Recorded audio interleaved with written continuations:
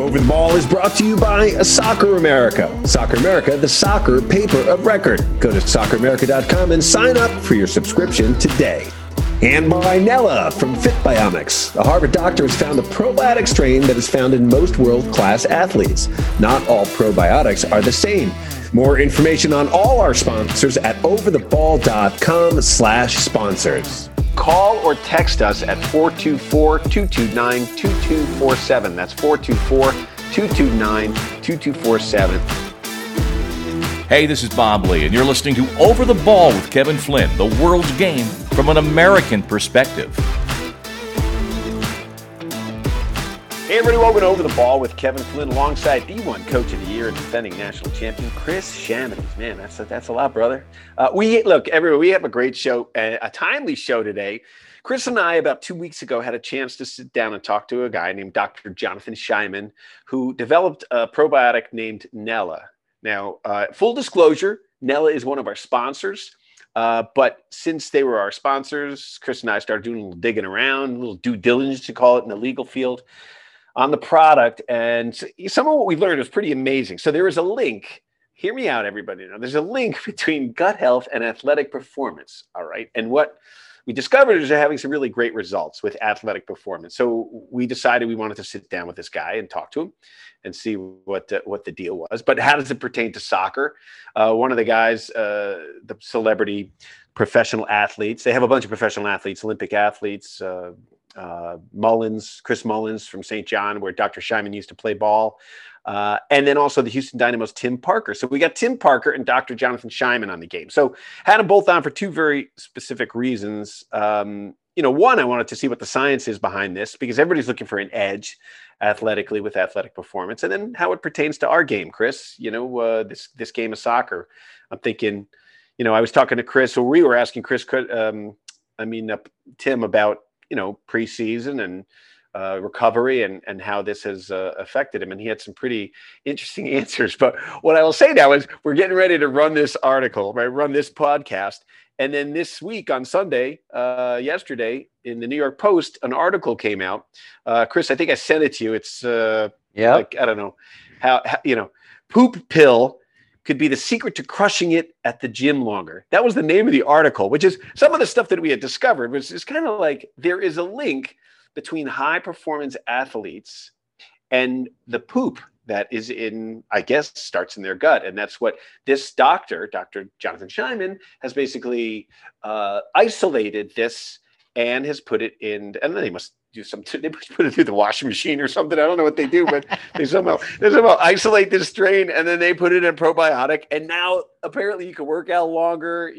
This guy was talking about he's lost weight. He trains harder, his recovery is shorter. So look, you hear a lot of these magic diet pills, but pretty much gut health has been around for a long time. So we talked to the doctor about 2 weeks ago in this interview. Hey, Chris, we found it pretty amazing, didn't you? Like, it was pretty fascinating that poop helps your athletic performance. Yeah, and I think the conversation requires a certain amount of maturity, and I'm not sure that you and I have that maturity, but I think you have it. You're a head coach of a Division I program. Well, I'm not sure. Poop pill it'll do great with my two sons who are 13 and 11. This will get a lot of traction. And I'm curious about gut health in the world of comedians. Tell me about that. Is this something that's gut health? It's hit athletes now. Is it going to hit comedians next? Oh my God. Comedians are the most unhealthy people in the world. They're all just very angry misanthropes. It's terrible. But I think you're right with this whole poop thing. I was with, my younger sister has two little boys, and she was talking to me, and she says, hold on a second. She was eating some walnuts, and she goes, or almonds. And she goes, hold on a second. Give me a minute. I have some nuts in my mouth. And her two boys laughed an hour straight. And she's like, okay, all right. I get it's funny. For an hour, boys? Yes. Stop. Yes, an hour. That's about right. That sounds about right. About right, my boys. And I know when I taught the Stand Up and Learn kids, I teach this, stand-up comedy class for little kids, junior high school kids, actually. It's every time the girls are so much more mature than the boys. There's always a cute little girl who's like, Mr. Flynn, can I ask you a question? And I'm like, sure, what's up, honey? She's like, don't call me honey. No, I'm kidding. It's another conversation. I said, yeah, what is it? And she goes, these guys are making poop and fart jokes. And when are those not funny to boys? And I go, kind of never. Yeah. So it's kind of funny for some reason. But look, another heartbroken. But I tell you, they did this beta study and the findings are pretty significant. So I think, I don't know how you're going to sit down with your team at LMU and ask them to all start to take the right probiotics with the right poop Yeah, but it does lead to the real question, right? Of like, we're all trying to regenerate and perform at the highest levels and try to shrink down those times, between performance and recovery and the next performance. And you have these huge teams right now, like Liverpool and Man City, who are just trying to dial this in such a big way because they have so many important games, and every game and every point is so valuable right now for them. Right. And that just trickles down. So it's a competitive landscape. Everyone's looking for an advantage.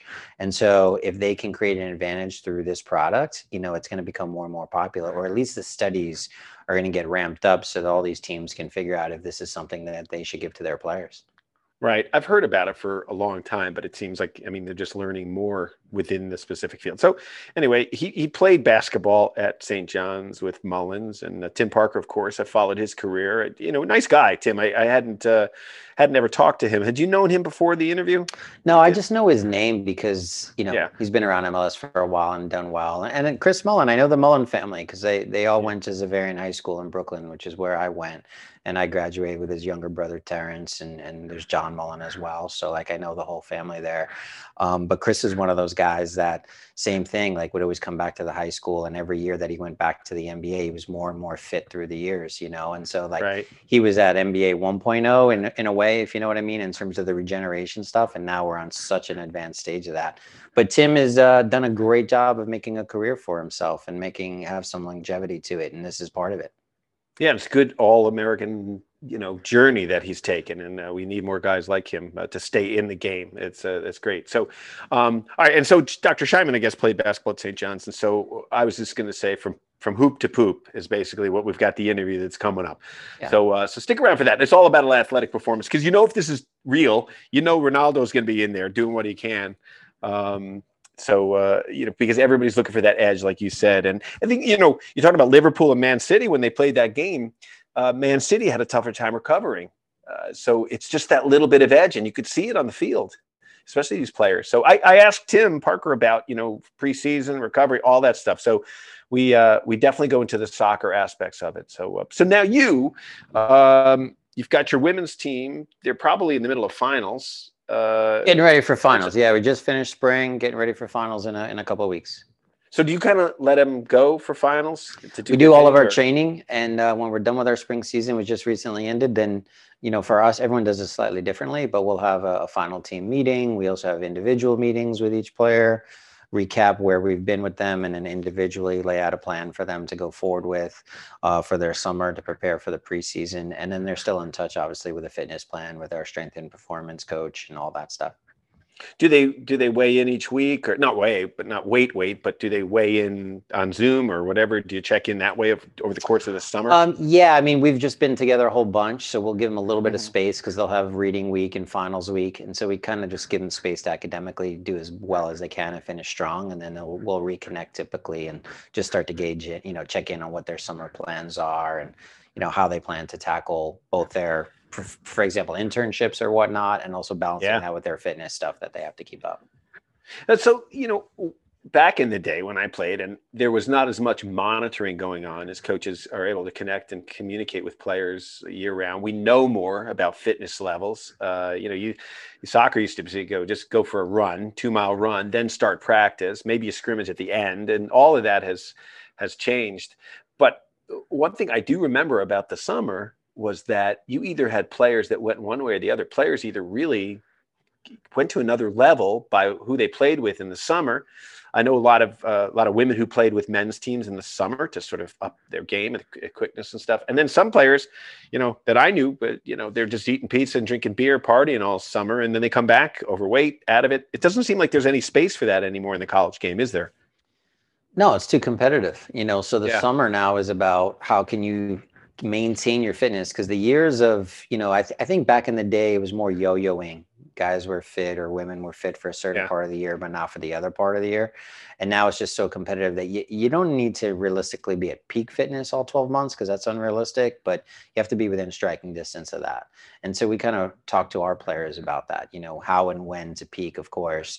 And in the summertime is kind of the long ramp up to get yourself ready for a fall season. So the amount of times you can touch the ball becomes important. And then obviously maximizing your strength, your conditioning, your overall fitness.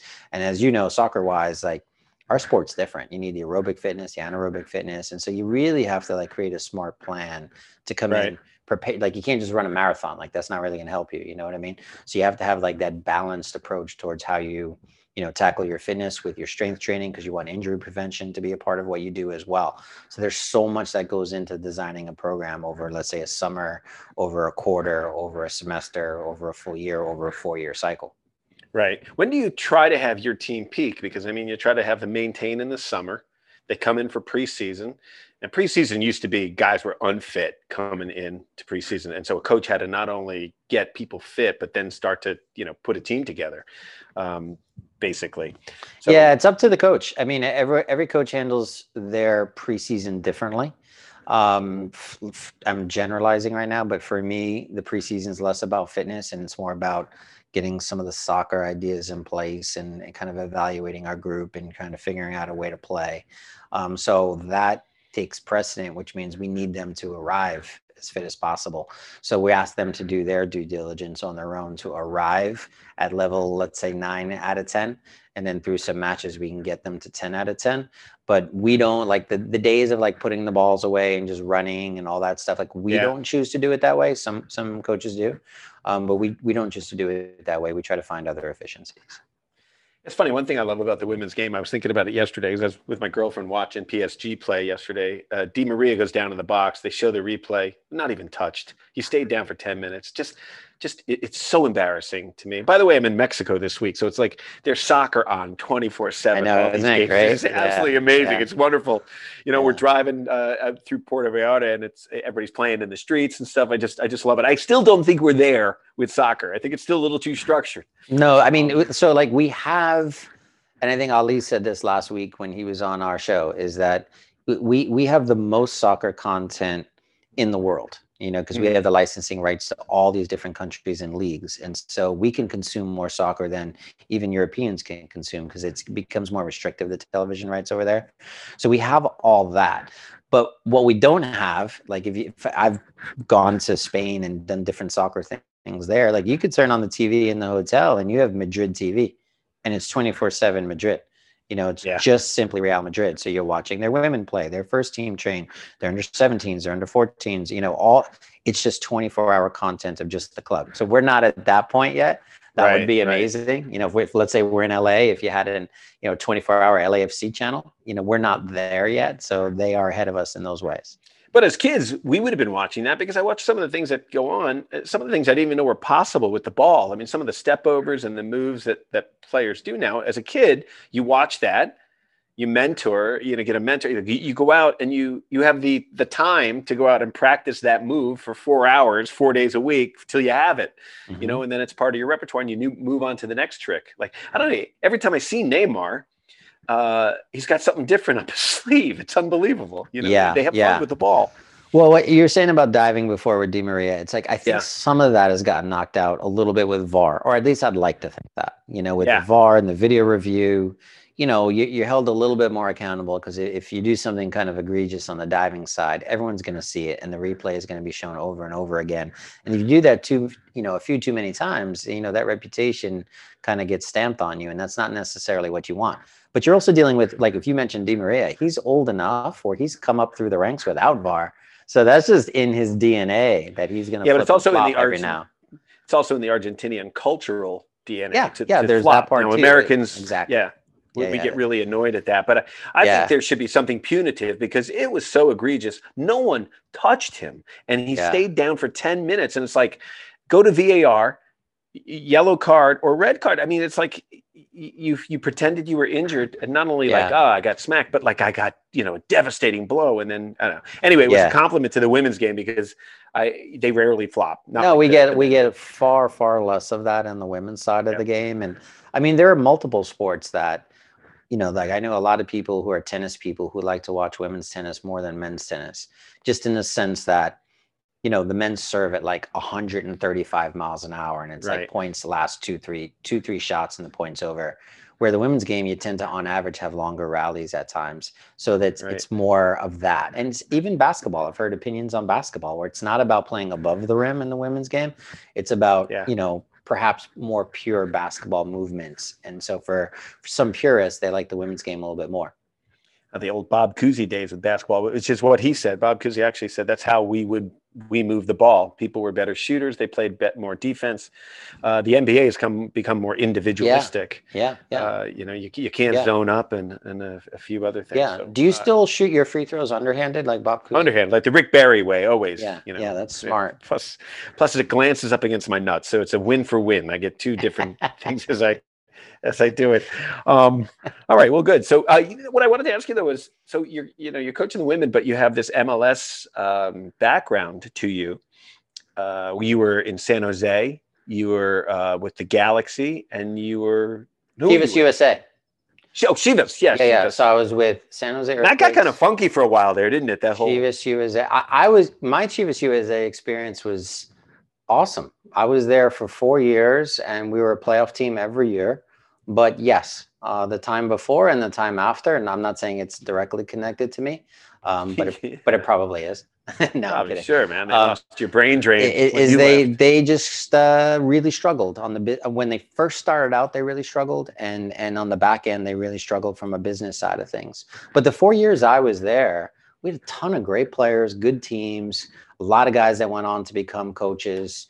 I mean, you're talking about Brad Guzan, Ante Razov. You had Jesse Marsh. You have Jim Curtin. These are MLS coaches, Premier League coaches. Yeah. They were all in that team. And then you had some of the best Mexican talent, like Claudio Suarez, the center back from Mexico. Amazing player. One of the best defenders I've ever seen in an everyday environment in training. His ability, just so smart and tough. And, his ability to just be a warrior, you know what I mean? And everything he did for Mexico. And even at his advanced age, when he came to Chivas USA, he's still the smartest and best defender that we had in the group. We had Carlos Llamosa in those teams. We had a ton of talented guys.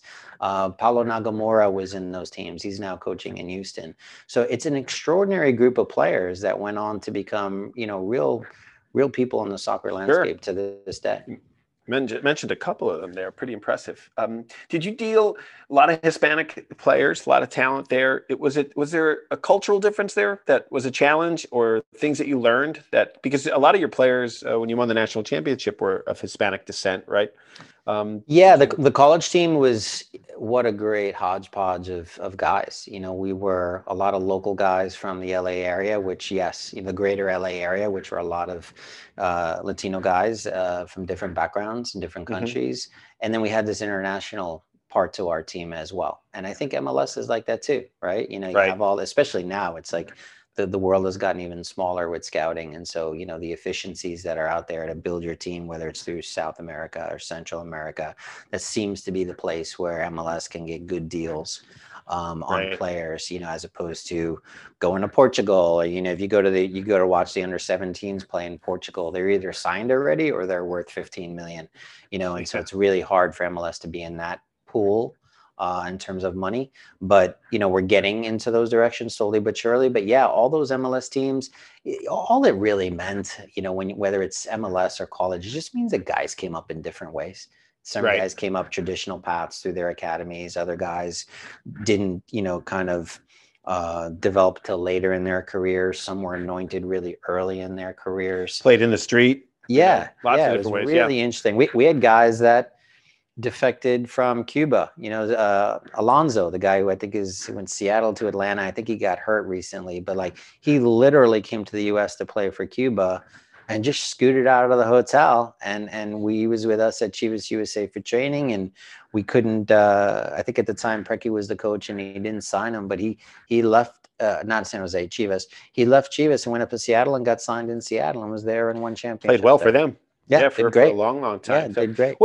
What's the difference? So you were MLS, what do you say, 1.0? What would you say it's now? 3.0 now or 4.0? Yeah, I mean, I was definitely 1.0. Yeah. Yeah. I mean, 96, it was, I guess, the first year. And I was in there 99 to 2001-ish with San Jose, and then Chivas from 2003 to 2007, something like that. And then now these last 5 years I've been with LAFC.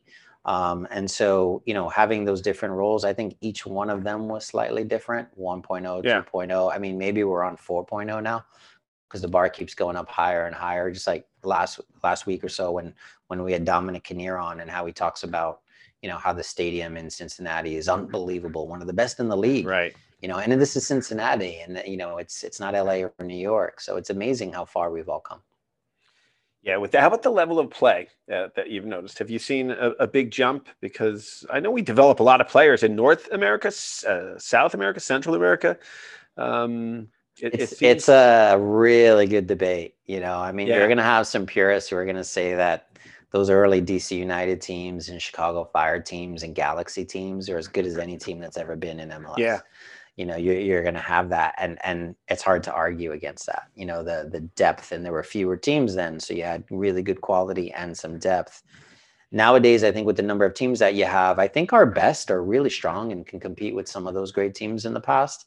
But I wonder, how we would all stack up in terms of, for example, like taking one of our teams out and dropping them into a European league. Like, how would they do? How would our best team do in MLS if we drop them into the Premier League? Would they be able to crack the top 10? I don't necessarily think that they have to get relegated. They might be able to do better than that.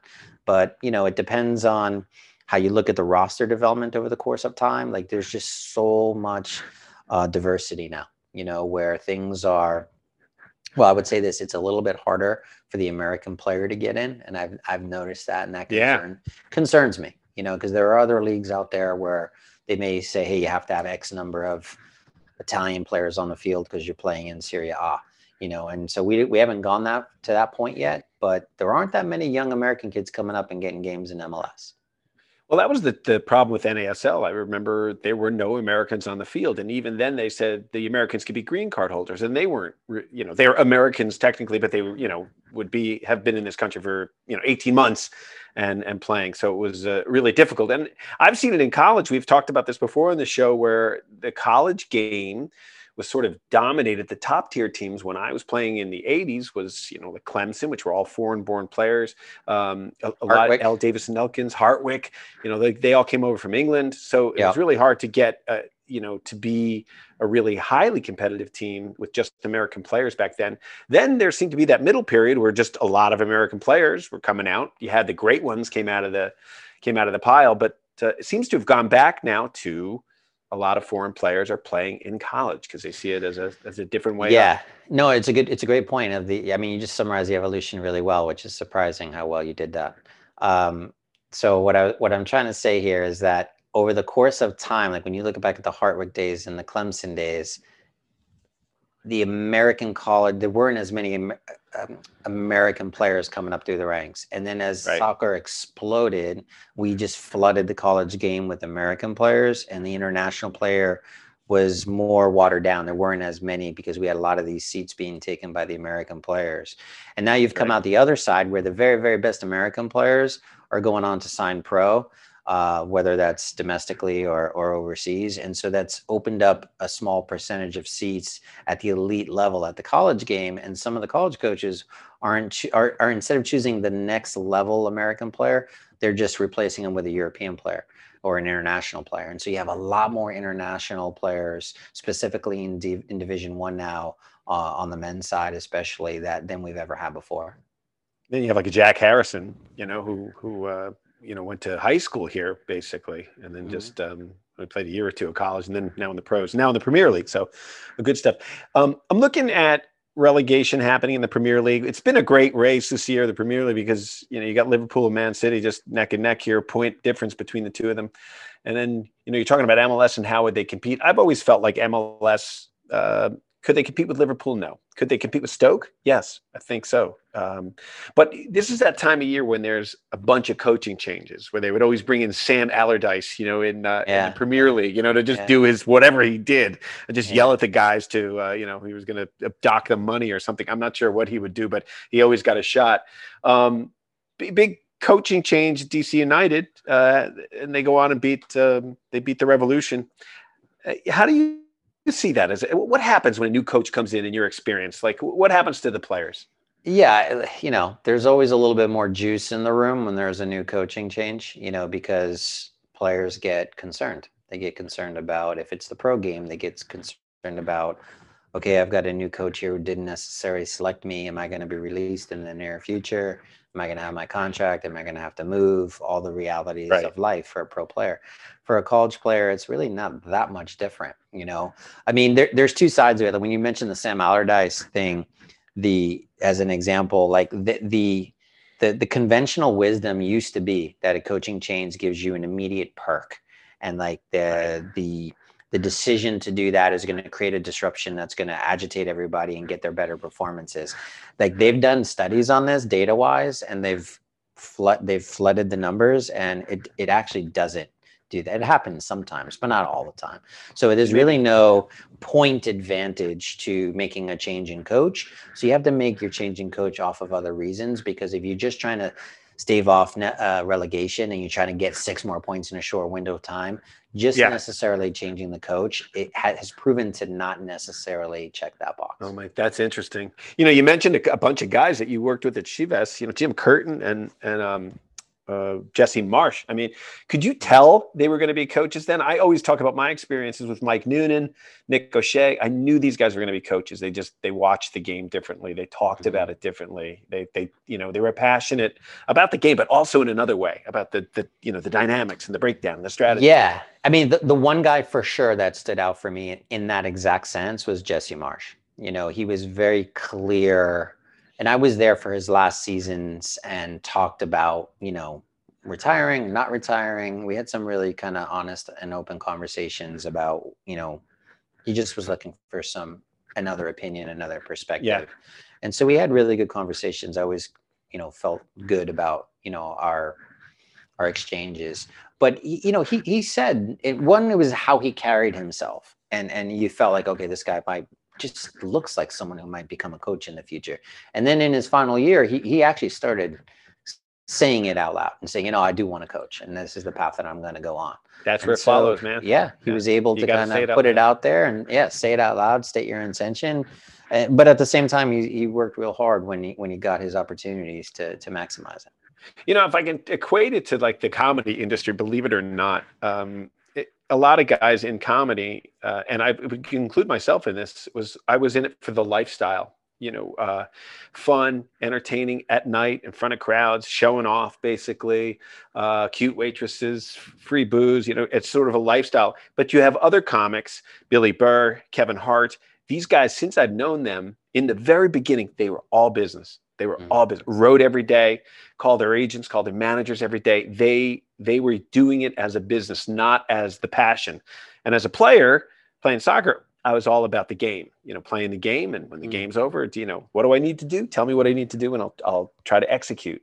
But so I've noticed that people who take it as a business and take it seriously tend to go figure. Well, let me ask you, in both of those two kinds of comedians, what's your thought on when someone who jumps into an artistic field, like, and in my opinion, coaching is an art. So what you do is an art as a comedian. What are your thoughts on the idea of, okay, pursuing your art, but having a plan B, like a fallback plan? I've heard two different thoughts on that. Like, hey, you got to scrap your plan B because it's all or nothing on plan A. What's your take on that for comedians? Well, I think in both things, nothing ever goes as planned, even if you have a plan. For me, my plan A was to be a professional soccer player, right? So that's already a bit of a stretch, especially in America in the mid to late 80s. My plan B was to be a stand-up comic, and I do it in my one-man saying, like, people are like, that's your plan B? That's a shitty plan A, dude. To be a stand-up comedian, never mind a plan B. Yeah. What do you want to be next? A pirate? That would be, something else. So I just noticed that like, look, it's like you talk to your players, Chris. It's like hard work, and then you're prepared, and then all of a sudden an opportunity presents itself, and you're ready. So, and it never comes the way you're supposed to do. Look, I talked to Billy Burr once. I talked to one comic who said, "How did Billy Burr get an HBO special?" Because Billy used to open for us in Boston. Just a young kid, just trying to be so you see him as an open micer. And then I saw Billy got his first HBO special, and another buddy of mine was complaining about it. And I saw Billy. I go, "Hey, man, congrats on the special." He goes, "Oh, thanks, man." He goes, "I worked my ass off on that thing, man. I had to write and rewrite almost every day for 3 years. And I kept calling my agents, kept calling HBO. And I finally got it." I'm like, "Oh, my God, that's the way it's supposed to be." Yeah. You worked your ass off for it. Yeah. It's not like, "Hey, he's funny. Give him a special." Yeah. You got to jump through hoops. And if you're not willing to jump through hoops as a player or as a performer, you get medium results. Yeah, and that's the thing about coaching that's a little weird is that you can dip your toe in the water and like just coach a little bit, coach part-time, coach be an assistant at a high school or be a club coach, and kind of still have your day job, quote unquote, where that wasn't interesting to me and someone like Jesse as well. Like for us, it was like a craft that we were going to fully dedicate ourselves to. And so like, that's one thing, but it doesn't seem like you can do that in comedy. Like you can't kind of dip your toe in comedy, right? Like people do. People really? Do. It's like, look, I can't imagine that goes well. Yeah, it doesn't go well generally, but a lot of people, like when I was in Boston, it was a big deal to become a full-time comedian. You didn't have a day job. You worked every night. And I became one of those, and I was proud of that fact. It's different now. Louis C.K., David Cross, they weren't getting as much work on the road and in the cities as I was, but then they moved to New York, started writing, had a great paycheck, got to network really well, and then they go up on stage and do what they want because they don't need to do it for the paycheck at that moment, and they develop their own style. So it's so it's interesting. So, all right, man, this has been great. I always love chatting a little footy with you, man. But we're gonna go move on to poop, basically. So again, just to kind of I'm often used as the segue for that. So that you're not the first person to But I said this article came out Sunday. We're really interested. We had talked a bit before about performance and all this stuff. And look, a lot of times when people are like supplements and all that stuff, some people just go off on it. And I think it's like, why don't you put your boots on and get fit instead of looking for these magic things. But when you get to high level performance, you are looking for that little bit of an edge. And it looks like they might have found one. So let's take a break here. And when we come back, Dr. Jonathan Scheiman and Tim Parker from Houston Dynamo, we'll catch up with them. We talked to them a couple of weeks ago. You're listening to Over the Ball. Call or text us at 424-229-2247. That's 424-229-2247. All right, joining us now on Over the Ball, the pride of St. John, Tim Parker from the Houston Dynamo, and Dr. Jonathan Scheiman. Guys, welcome to Over the Ball. How are you? Great. I guess thanks, Tim, thanks for having us. I guess Jonathan, you're a doctor, so you're just always sort of okay. Tim, you had a big win this weekend, so you're probably in the recovery mode right now. 4-3 win. Good start for the Dynamo so far this year, huh? Yeah, definitely a good mood today, coming off of a day off. But yeah, no, it's been a really good start to the year this far, and we're really excited with how things are shaping up. Yeah, the weather gets hot down there as well. We were talking about that a little bit off air. So you're a Long Island boy. So how difficult is that as far as recovery with that? It's really taxing just playing the game, the full 90 in and of itself. Never mind at tough conditions like that. Yeah, it's something that you do get used to, but it is very, very hard to get used to it, especially if you're a light-skinned man like myself.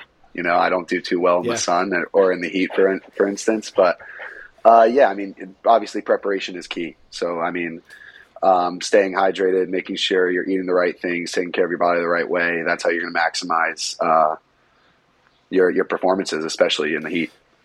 And your recovery, especially because you talk us a little bit about your recovery and how you do it as a team. So you play on Saturday.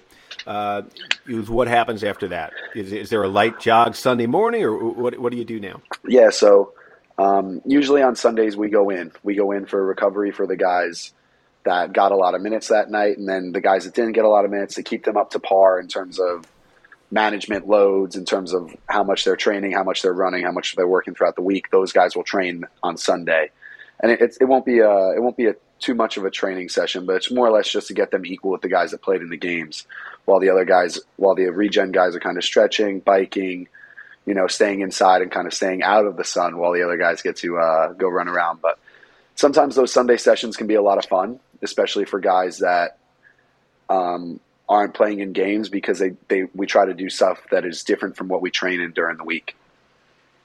Yeah, you got to. Well, the hard part is to try and find the intensity of a real match, the next day. So Dr. Scheiman, one of the interesting things, like when I played back right after the War of 1812, there was not a big look at recovery. You went for a slow jog maybe on Sunday, the day after a game. You just hydrated a little bit, tried not to go too crazy. I was talking to Brian McBride, former U.S. men's national team player, and I said, we were talking to the press after a game, and I said they would always advise you just to chill out, take a shower, have a beer or two after the game before you talk to the press. And he looked at me and goes, "A beer?" He goes, "How old are you, dude?" And I'm like, "Why?" He goes, you don't drink a beer. You have to drink a recovery drink that's programmed for your body." So this is a whole part of the game that has sort of been discovered and sort of mined, and you're a big part of that with the discovery of Nella by FitBiomics, this gut health that we've heard about a lot about. And athletes like Tim, and formerly you and I a long time ago, you're looking for an edge. So, talk about that, gut health, and how you've discovered this and how it helps athletes like Tim. Yeah, I mean, first and foremost, I would just say, one, being included with Tim as the Pride of St. John's is always a pleasure, and something that I guess, being a walk-on basketball player, nothing that I ever sort of anticipated. So thank you for that. And I'd also just say, sure, being sort of a biotech entrepreneur, the notion of recovery and preventing burnout, I think it extends beyond just athletics. Actually, I was in graduate school at NYU getting my PhD, and that was grueling, being in a research lab, right, and then doing a postdoc at Harvard, and then now an entrepreneur. So the notion of recovery and load management, if you will, is both on and off the field. I think to your point, if you look at athletics or performance, just from a product perspective, I think for decades it's been about sort of electrolytes or whey protein with no real innovation, and I think our background with FitBiomics is more of a biotechnology approach, and actually looking at the human body and sort of decoding elite phenotypes such as Tim and seeing what's going on in their biology, and in particular the gut microbiome, and how the trillions of microorganisms in and on our body greatly influence our physiology from performance and recovery perspectives. So it's just a new train of thinking in terms of what actually affects performance and longevity and recovery. So, Tim, I mean, for the athlete in and of itself, I mean, look, because Jonathan, we're talking about very small bits of performance enhancement where the little bit at Tim's level makes a difference. So, I mean, Tim, do you have a regimen that you follow, and have you felt a difference with it? Yeah, for sure. I mean, it's kind of funny. Jonathan and I we've been kind of working together for almost 5 years in terms of from the start of FitBiomics and now with the creation of Nella. And I've been on Nella now for about 2 years. And I've told Jonathan this from the start. I think my biggest the feeling that I have most from taking Nella is during preseasons. It's when when I take that long time off, and then when I'm coming back into my season, usually when you feel the most sore, the most tired, because you're getting worked so hard and you probably didn't do as much as you were supposed to in the off season, right? But when I'm working my way back into things, I think that the Nella really does help with my recovery, and it helps me stay, I think, a couple steps ahead of other guys. Yeah, this is one of the reasons I asked for this interview, because they're a sponsor. I've actually started to take it now for a couple of months, and I did feel a difference myself. And I actually was thinking about when you are training hard, what a difference it would have made. Because Dr. Scheiman, you're talking about just people in general, physical health and dealing with stress and dealing with, work and everything that we do in normal life.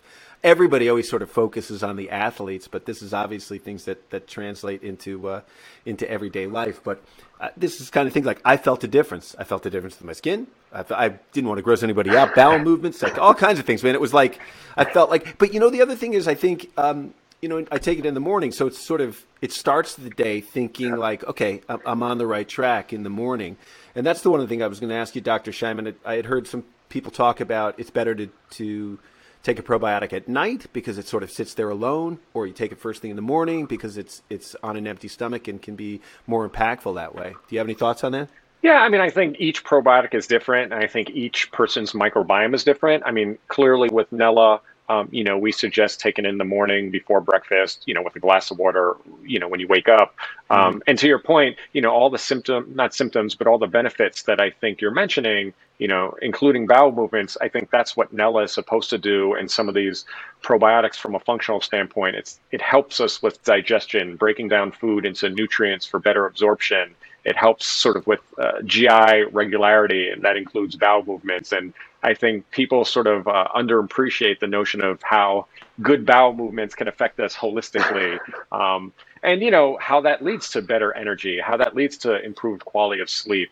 And obviously Nella is just the first of many innovations, right? So this is kind of like for gut health, but we obviously have products in the pipeline that can help with things such as like lactic acid metabolism and endurance and things of that nature. So, if you look at the microbiome and next-gen probiotics, it could affect all aspects from energy metabolism to protein metabolism to neurology and immunology. And I think for athletes, that's endurance, strength, mental toughness, and recovery. But for everyday people, that's just human performance and health. So I think those are the things that we're developing with our products. Learning more. Like, Tim, we're talking about recovery today. I don't know if you had a chance to watch the Man City game on Sunday against Liverpool. I was watching those guys, and even the former, pro athletes there, the former players in the Premier League, were talking about the level that they play at, which is one aspect. But then the other was the ability to recover. Now they're playing midweek in the Champions League, and they're playing in the weekend and FA Cup. They have heart monitors. Do you wear one, Tim, one of the heart monitors and tracking devices that sort of shows you where you are in the red zone and all that? Yeah, so we have the GPS monitors that monitor our high speed running, our total distance covered, a lot of different metrics that sometimes you'll be training and the strength coaches someone will pull you out of training because you've already hit your numbers for the day and they don't want you to go over that. And it is kind of crazy. It is. I mean, even for me, it's kind of new world stuff where, that would never have been a thing when I was at St. John's, I'll tell you that. Right. We mentioned before we got on air, I played with Coach Mazer, and I always give this example. He said he was recruiting a player, Tim, and he's checking out this kid, and the kid starts yelling at his mother that she didn't bring his roller, and he couldn't play without his roller after the game. And he's like, you know what? I don't want that kid on my team. I could have told you there's no way that kid ended up going to St. John's. Yeah, exactly. So talk about that. I mean, you've had a really great career. I was watching the teams that you played for, and I think you started out with the Rough Riders.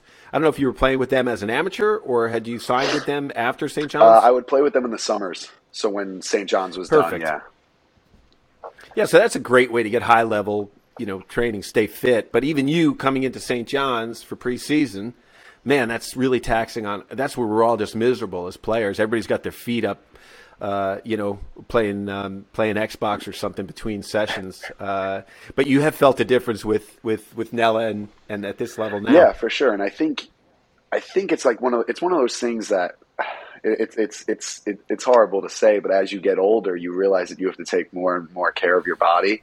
And unfortunately, right. I'm starting to get a little bit older. I wish I wasn't, but I am getting older, and I do realize the importance of taking care of my body and wanting to stay healthy for as long as I can and wanting to be able to perform at a certain standard that I've kind of set for myself. So taking care of my body in the best possible way, and I think that Nella is going to help me along that process.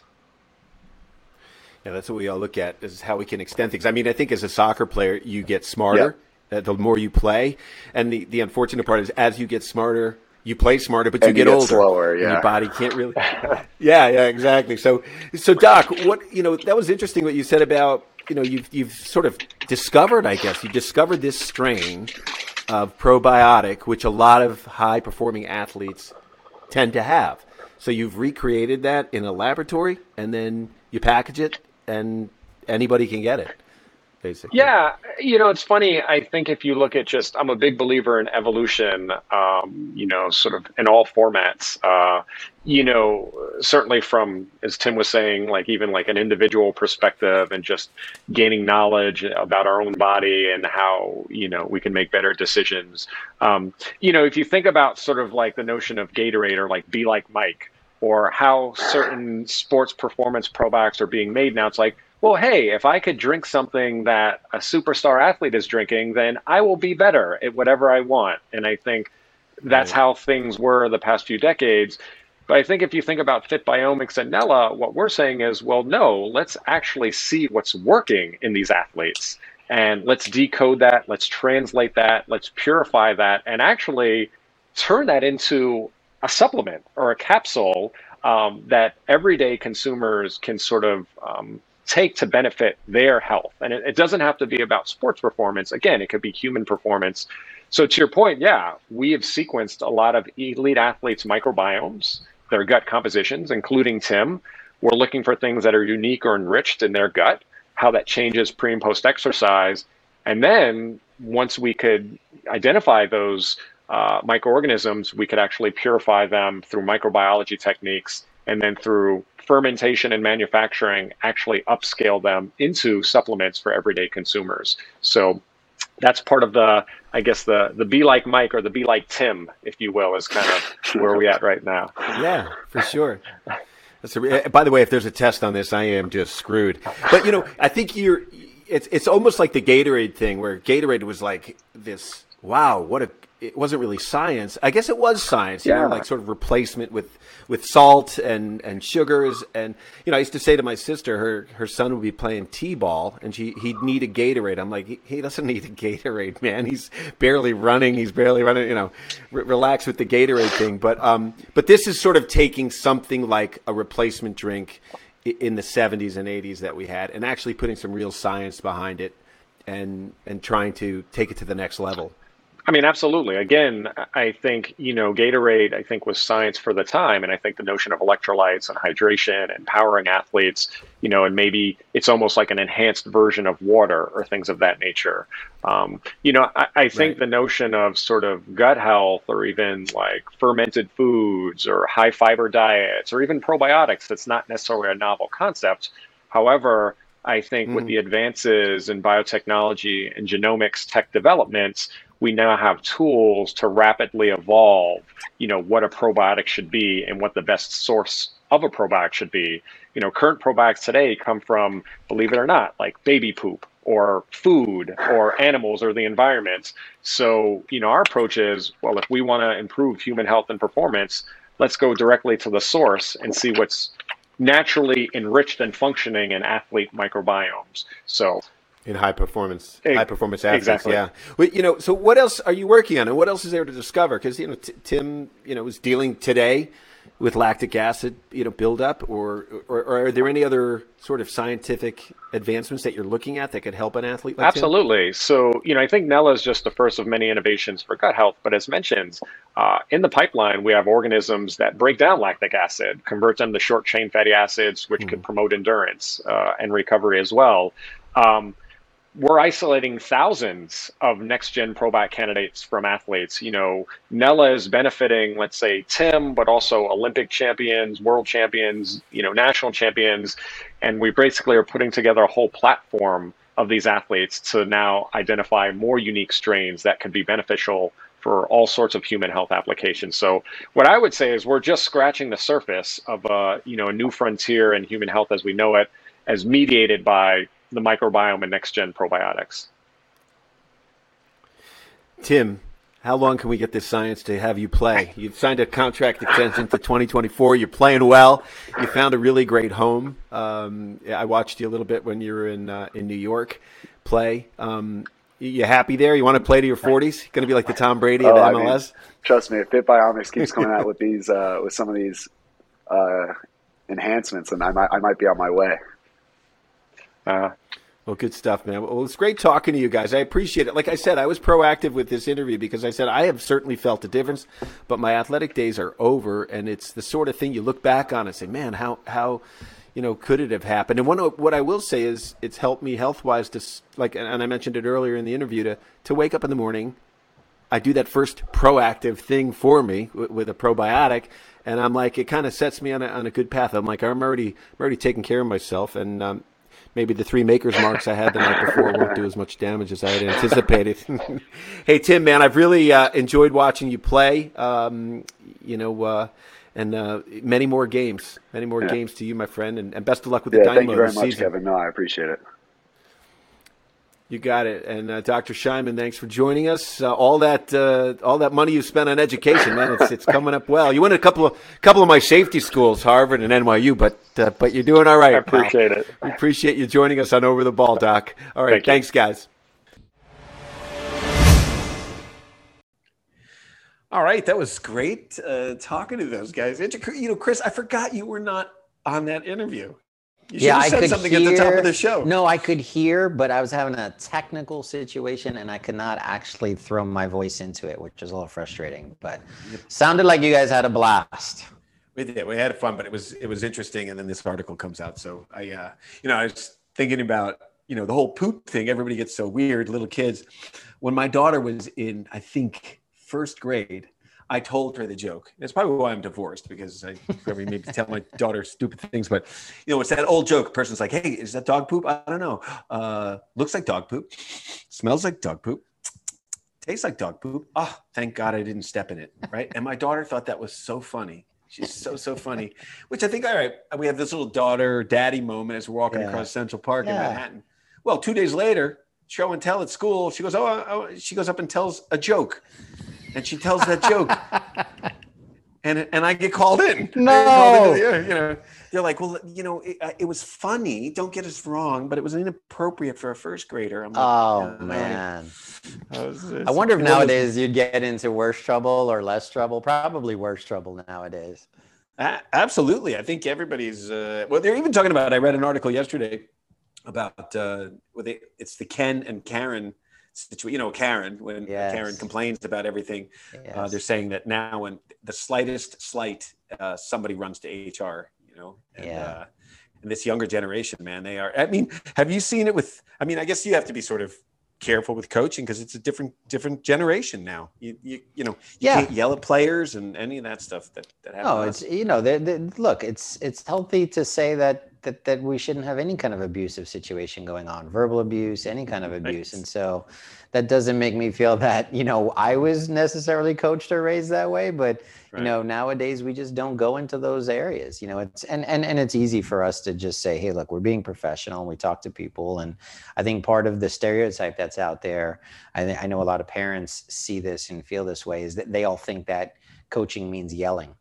Right. And I try to be the model of, no, that's not necessarily the case. We embark with enthusiasm when we're coaching during the week in a training session, but on game days, in terms of like yelling at someone to improve their performance, there's nothing to that. I think that's the old sort of Hank Stram, John Madden, yell from the sidelines, guitar, cigar chomping. Coach calling in the plays and everything else like that. But, you're coaching on a professional level, or you prefer, coaching Division I college players. They're obviously, it's a different way to motivate people, so. Yeah, but we still see this, we still see the raising of the voice and the anger and the frustration. And, what I always try to preach is that if you yourself get frustrated as a coach about what a player is doing, it just means that you haven't taught it well enough. You haven't coached it well enough. So, it's actually a source of reflection, which a couple of generations ago, that didn't fly. But nowadays, that's how I look at it. Reflection. Don't even think about it. I remember I said my nephew was kicking a soccer ball and he ran right over these people's picnic blanket. Yes. And I said, I think you told this one. Yes. Oh, did I tell this already? I'm like, you can't do that. And he wouldn't, he was so focused on the ball, like trying to go get it, that he wasn't listening to me. So I grabbed him by the arm And I said, apologize to these people. You just ran right. And they're like, oh, it's okay. I go, apologize. And he's like, what? You know, like he had no idea. And finally I release him, catch and release program I had going that summer. And my mother goes, Kevin, you can't grab someone. I'm like, where the hell was that when I was growing up? Right. Shit, you know? Grab was a good day. Yeah. I got smacked around a bunch of times by the nuns and my folks, my God, I said, where was it then? And I deserved it every time. My God. Remember, my mother tried to smash my guitar once, and I leaped across the room and grabbed the strap, and I kept it from hitting the wall. And she was like, "What the hell's going on?" And I'm like, "I saved it." So all right, man. Well, that was great. So hey, folks, don't discount your poop. It can make you a great athlete. Apparently, don't work out, don't lift weights, don't do wind sprints. Just take a nice bowel movement, and you should be right on the way to the NBA and the NFL and MLS. It's another way to reflect.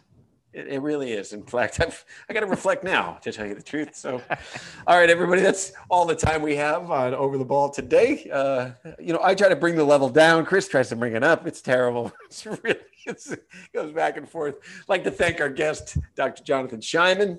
God bless him for going into the laboratory every night with a microscope and a tweezers and going through poop. And then Tim Parker. It's been really fun to watch Tim's career, and he's just signed a contract extension. So good for him. So he must have healthy poop. We would assume, because they wouldn't give him a contract if he didn't have one. It has to be. That's part of the vetting process nowadays. I don't want to be in that laboratory. I'll tell you that. So, all right, everybody, that's all the time we have. We'll talk to you next time on OTB.